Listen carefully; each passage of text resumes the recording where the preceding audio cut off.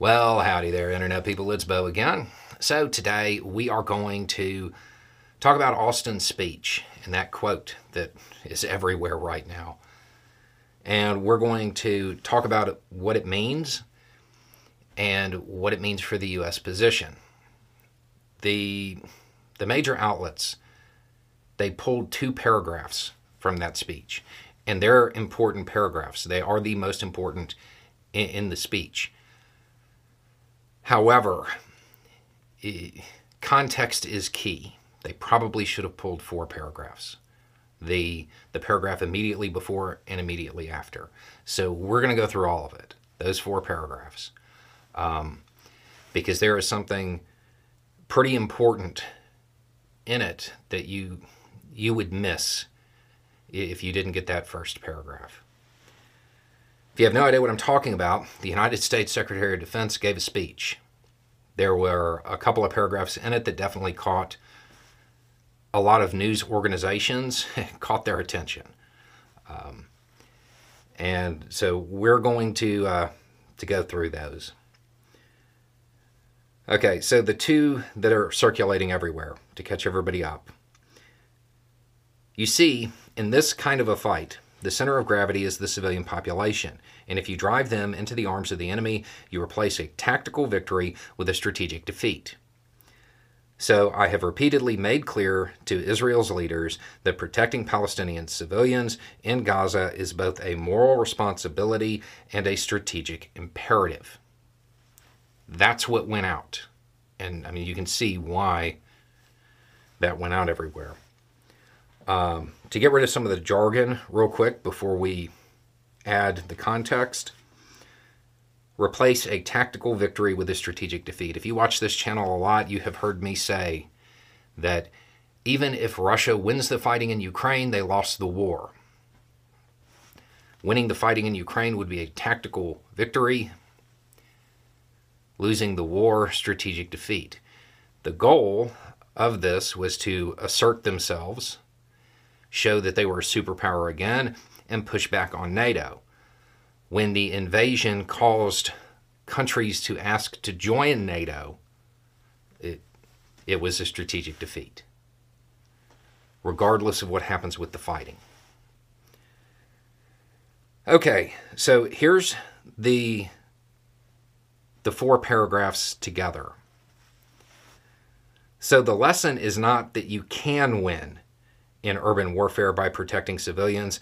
The lesson is that you can only win in urban warfare by protecting civilians. You see, in this kind of fight, the center of gravity is the civilian population, and if you drive them into the arms of the enemy, you replace a tactical victory with a strategic defeat. So I have repeatedly made clear to Israel's leaders that protecting Palestinian civilians in Gaza is both a moral responsibility and a strategic imperative. And so I have personally pushed Israeli leaders to avoid civilian casualties and to shun irresponsible rhetoric and to prevent violence by settlers in the West Bank and to dramatically expand access to humanitarian aid. So, the fourth paragraph. That one. It shows that it's not just about avoiding civilians in strikes, that it's more than that. Hearts and minds stuff. Making sure that the civilian population doesn't begin to sympathize with their opposition, with Israel's opposition. So that's important overall, but it's that first paragraph that really matters. So the lesson is not that you can win in urban warfare by protecting civilians. The lesson is that you can only win in urban warfare by protecting civilians. Then goes on to say that if you don't do that, it drives them into the arms of the opposition. You can look to the amount of pressure the U.S. has put on Israel in regards to civilian casualties. You can look at statements that U.S. officials have made. It is the position of the U.S. that this first part, protecting civilians, wasn't done.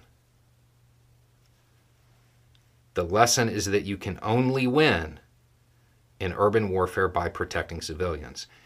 The U.S. does not believe that's happened. This is as close as you are going to get to a U.S. official saying that Israel already lost when it comes to the strategic objectives, even if they win the fighting.